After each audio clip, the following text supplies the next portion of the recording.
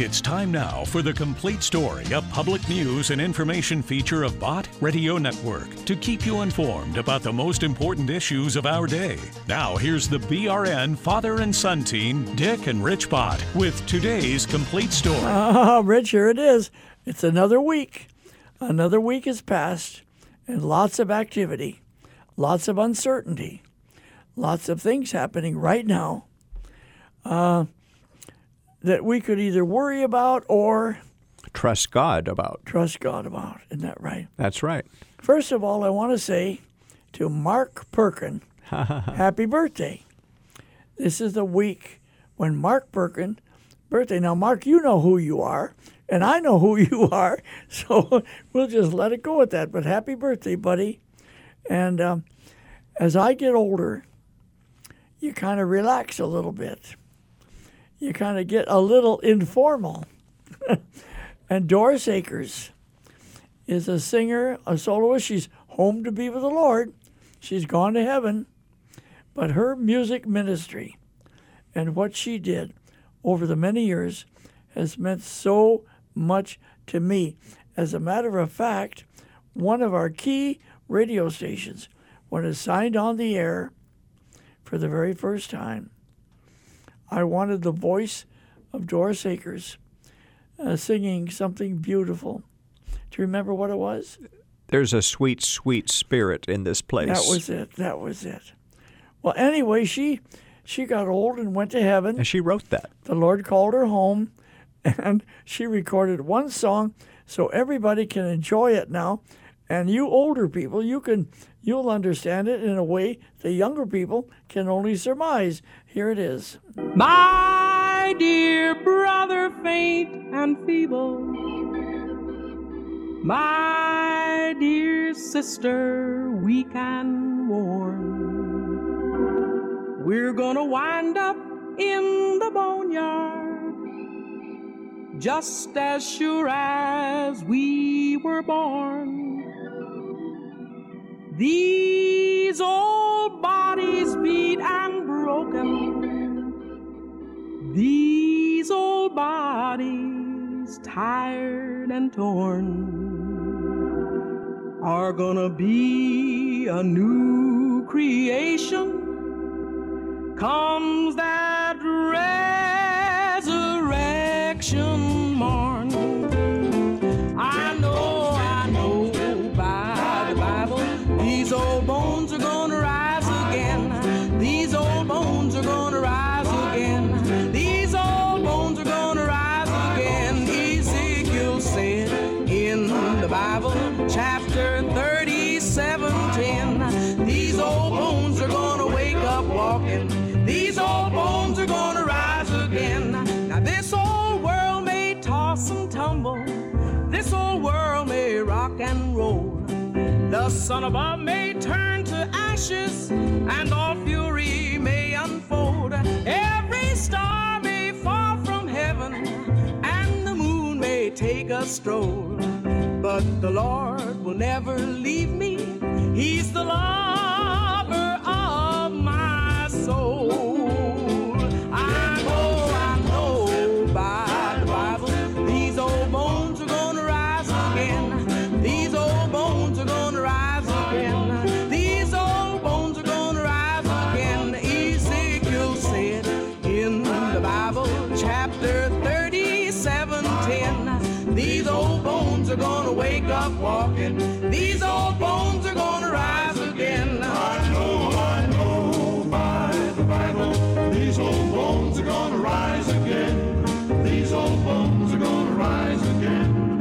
These old bones are gonna rise again. Ezekiel said in the Bible, chapter 37:10, these old bones are gonna wake up walking. These old bones are gonna rise again. These old bones are gonna rise again. Isn't that great? Isn't that great? That's a great promise. And you see in the words to that song, why she knows it's true because it's in the Bible. That's right. And she could even tell you where it is in Ezekiel. Chapter and verse. Chapter and verse. And now Doris is in heaven. And What a thrill that was. I remember when I first heard her in Los Angeles, probably 1953 or 54, somewhere in there. And wow, the music, the way she could direct the choir and play the organ. And she devoted her entire life, once she was a Christian, brought to the Lord as a child. She spent her life praising Him and singing for Him. Isn't that something? Right, and she grew up right not too far away in Brookfield, Missouri. And that's where she was raised, in Brookfield, Missouri, which is just north of Kansas City. And Kind of north central Missouri. But anyway, well, let's not go on and on about that. But I have been thinking a lot about people that have been a blessing to me, but I did not know their story.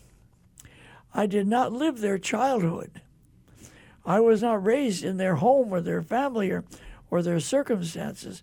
And everyone, like your thumbprint, has your own story.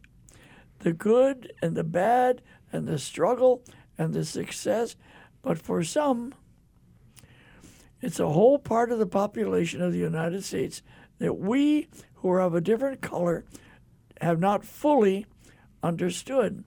One of the preachers on Bot Radio Network, how many years has Dr. Tony Evans been on Bot Radio Network? Well, since the 1980s, I'd have to do the math.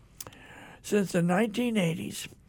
What was the name of his program when it first The started? Urban Alternative. Now it's called The Alternative. The Urban Alternative. And I've known Dr. Tony Evans for years and years and years, but I never really knew his childhood, where he came from, what his situation was. And I want our listeners to be invited to sit in the car with us, and as Dr. Evans is driving through the neighborhood in Baltimore, Maryland, I think everybody in the audience knows he's the pastor many, many years of this huge church in Dallas. Oak Cliff Bible Fellowship in Dallas. In Dallas, Texas. But he started out in Baltimore as a little boy. And on a trip a while back, he was going through the neighborhoods. It was a rainy day, and the windshield wipers were going back and forth. And he was talking about what it was like to reminisce as he was going through his lifetime as a child. I wanted to share it. I wanted to share it with our audience today because his mother, his father, and various people that God used to help him along to become the person he is to the rest of us now. Here it is. Well, I'm in the northwest section of Baltimore, Maryland, where I was born and raised. There are a lot of memories that come with driving in my hometown and in this section of my hometown. For example, to my right is Alexander Hamilton Elementary School. That's where I went to school as a young child, and it's where we began to see some of the racial shifts, because this was a changing neighborhood. But as the white flight, as it was called, took place, obviously changes in school and the people moving in and those moving out, as is the case in so many of our communities. But I have fond memories of my time in elementary school. Plus, I could walk to school. It was really safe to walk to school back then, and I would walk to school, and it would be a great time of growing and learning and just in community, because this started out as more of a blue-collar working environment, but things began to change over time. There was a great sense of community early on as a young kid. My father's house was the first house he got to own, And because of a white flight, he was able to get it at a very inexpensive price. It was very expensive for him, but as dollars and cents go, it wasn't greatly expensive. And through a great amount of sacrifice, he was able to acquire it since the folks who were here wanting to leave. As we entered into the mid-'60s, there was a lot of racial tension in our nation and in Baltimore, Maryland. I remember when Martin Luther King was assassinated, and I was at a friend's house and saw it coming over the news and saw the pain on the nation's face. And then, of course, major riots broke out here in Baltimore, and the National Guard was up in front of our home and all along our street and in the neighborhood to keep order during a very tense time in our nation. But I also remember how my father's faith caused us not to become bitter, hurt, disappointed, and even angry, but not bitter, because my father would always remind me that God is in control. And even though it was unjust and even evil, I was never to lose sight that God was in control. And that he would do that all the time about anything. So as I look at the division in our nation today, it comes in all shapes. There's cultural division, class division, there's racial division, gender division. We've not been able to get away from the pain of the divisions in our culture.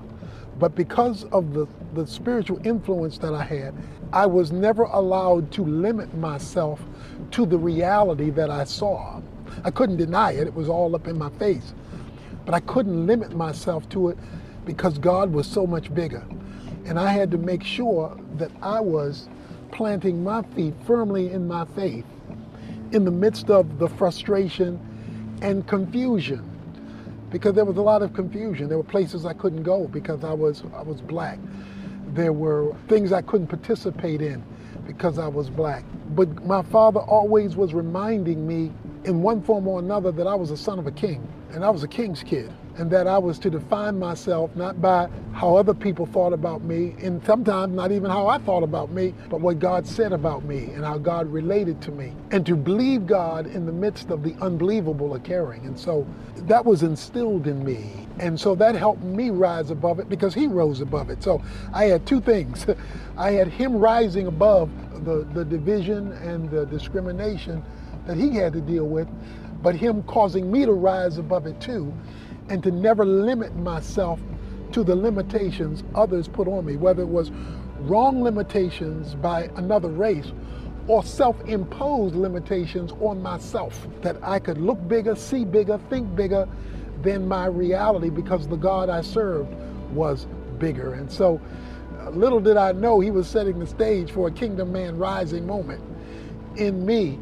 And so I never succumbed. And while other people were giving up, throwing in the towel, or becoming violent, or becoming unforgiving, I couldn't get into that space, or at least I could only visit there. I couldn't live there because he would not allow me, bringing God and his word, just inundating me with a biblical worldview that said that God is not an impartial God, and that I could trust that same God to do for me what other people were expecting that God to do for them. In fact, as I drive up this particular street, the church on my left was the church that I attended, our family attended, Perkins Square Baptist Church.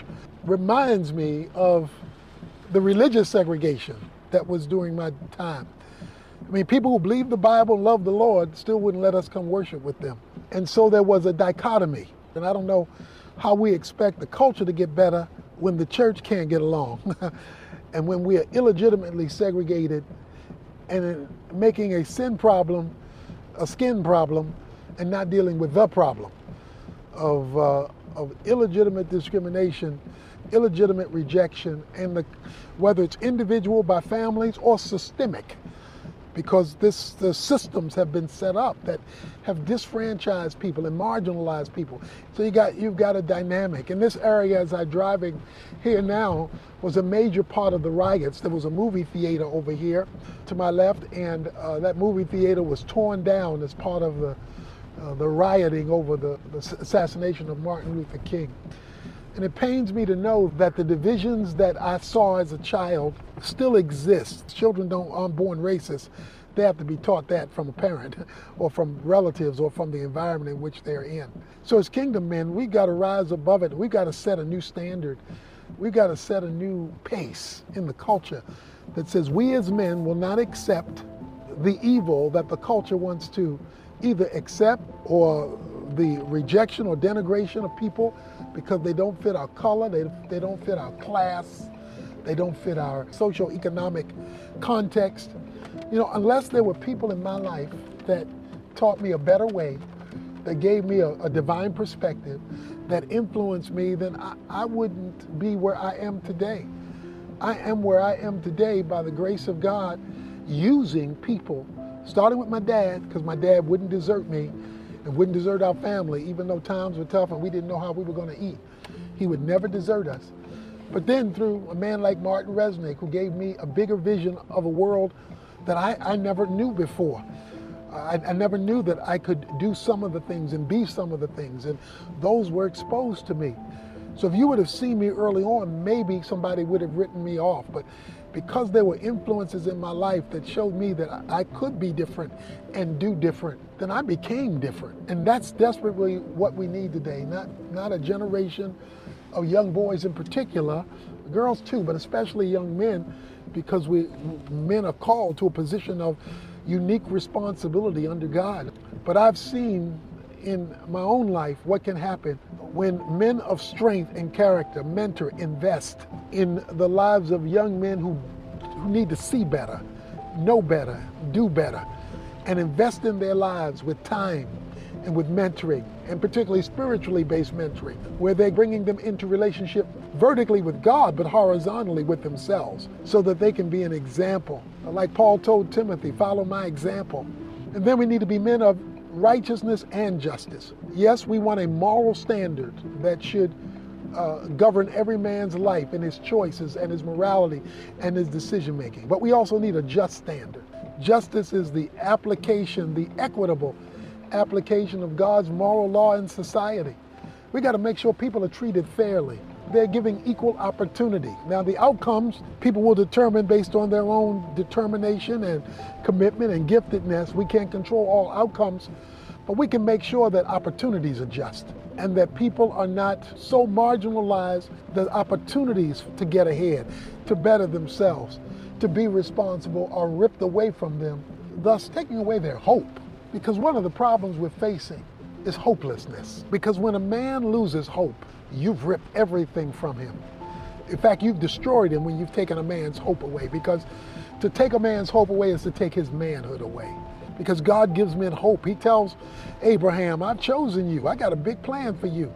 In fact, it's a multi-generational plan. That's what we need. Men who bring all of the males under the covenant of God, righteously before God, but justly before men, condemning injustice and unrighteousness and treating them equally, who want to save the babies in the womb, but who also want to give fair practices for people once born to the tomb, whether those practices are job opportunities or proper housing, or dealing with the illegitimate gerrymandering of districts, which makes it unfair for people who are outside and marginalized. I mean, it comes in a lot of shapes and sizes, but men who've been given opportunity, gifting, resources, should be giving it back to the kingdom, so that we are identifying men and raising them up to be kingdom men, and they're rising. And we're seeing men rise, dead bones coming together like Ezekiel saw, and rebuilding a nation of men who now begin to envelop the culture with proper manhood, who are committed to their families and who don't just walk away when times get tough. I remember when I was denied the opportunity to get on radio, and I was told by one radio station manager, point blank, a black speaker on radio would offend too many of our white listeners. And I will never forget him telling me that, and the feeling I had that my skin color, everybody was telling me, oh, you preach the word, you're teaching the word, but my skin color alone would deny me getting on Christian radio. And that was hurtful. That was hurtful. It was honest, and it could have been true, but it was hurtful, and it was unfair and raw. But even though that was the case, God overruled it. He brought another Christian leader in who opened up a whole bunch of doors for me to get on radio. So that showed me something too. That the enemy may come in like a flood, but God can raise up a standard against him. And so that let me know that, okay, one person can turn you down, but I got other sheep in this fold, and so I can turn this thing around. And that keeps me from either not getting angry or not lingering in anger, because I know God can interrupt things if I'm doing what I should do. Because a lot of times, people who are legitimately hurt block God from turning it around because they let their own anger, vengeance is mine, saith the Lord, I will repay. And once you take over that role, then you stop God from taking that role in the way he wants to take it. And so you wind up making it worse. And so that's what we're doing. We're making our problems worse and worse and worse. And we're getting further apart and further apart all the time while we're singing songs, praying prayers, and preaching sermons. We're getting further and further apart from each other and from God. So I just say, let's let God be the God he is. And that doesn't mean doing nothing. It means doing the right thing that he can work with as we move forward to try to pull together a proper unity so we can have a proper impact in a culture that's on life support.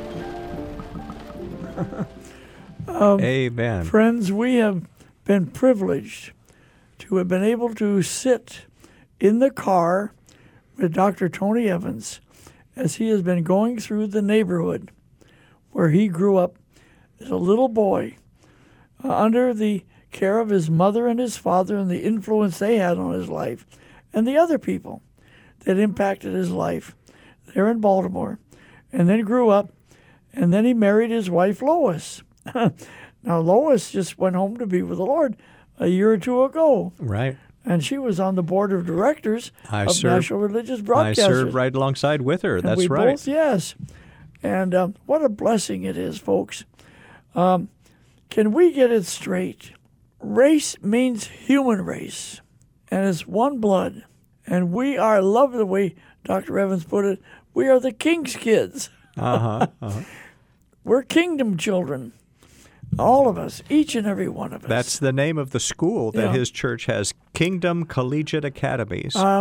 Could we all realize that to be used of God is the one thing that we should be praying for? Here's Doris Akers to tell us about it. To be used of God is my desire. To be used of God, to speak, to sing, to pray. To speak, to sing, to pray. To be used of God, to show someone the way. Show someone the way. I long so much to feel the touch of His consuming fire. To be used of God is my desire.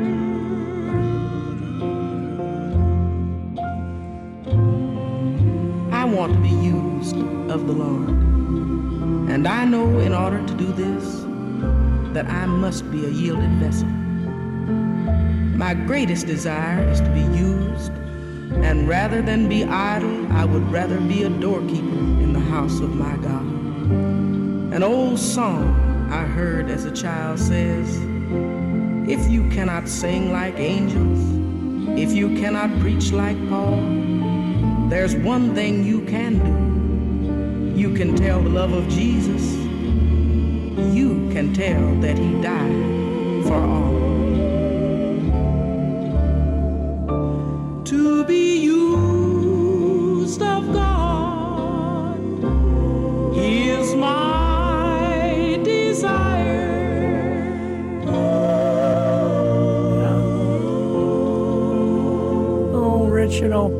that's what we've been praying that Bott Radio Network would be, is a platform so the Lord's people could come together and be strengthened and encouraged and inspired to do the right thing according to His Word. That's right. That's right. What's the phone number? 1-800-345-2621. We'd love to hear from you. 1-800-345-2621. That's our listener comment line. Do we have a listener comment that we can enjoy listening to right now? We sure do. Hi, my name is Michelle, and I'm calling from St. Louis, Missouri, and I'm just another fan for Bott Radio. Back in the day, I was doing my thing, running my business. It was mostly about me until I got saved, and I got saved at 45 years of age. He triumphantly found me. He's going to get more. Thank you so much, Bott Radio. All right. How about one more? Hi, I'm a mail carrier, and I work in Alton, Missouri. I get my radio station from Jonesboro. I greatly appreciate all of the teachings, especially Alistair Begg and other programs like Wall Builders and Understanding the Times. I listen every day I can, and I'm in the truck all day long, and I really appreciate everything you guys do. God bless. You know, Rich, we don't realize where they are. Some of them are mail carriers. Some of them are truck drivers. Some of them are in offices. Some of them are stay-at-home moms and dads. We just don't know, do we? That's right. And here's a man from Oklahoma that's been listening for 25 years. My name's Larry. I live here in the middle of Oklahoma. I have been listening to Bott Radio for nearly 25 years. Thank you for all your great ministries, every one of them. God bless you, and may you keep up the wonderful work. I'm praying for you. Amen. Thank you, Larry. Well, in the Sooner States. Our time has run out again. It goes by so quick. This is Dick Bott with another chapter of the complete story with my son Rich right here in the studio together with me. See you later.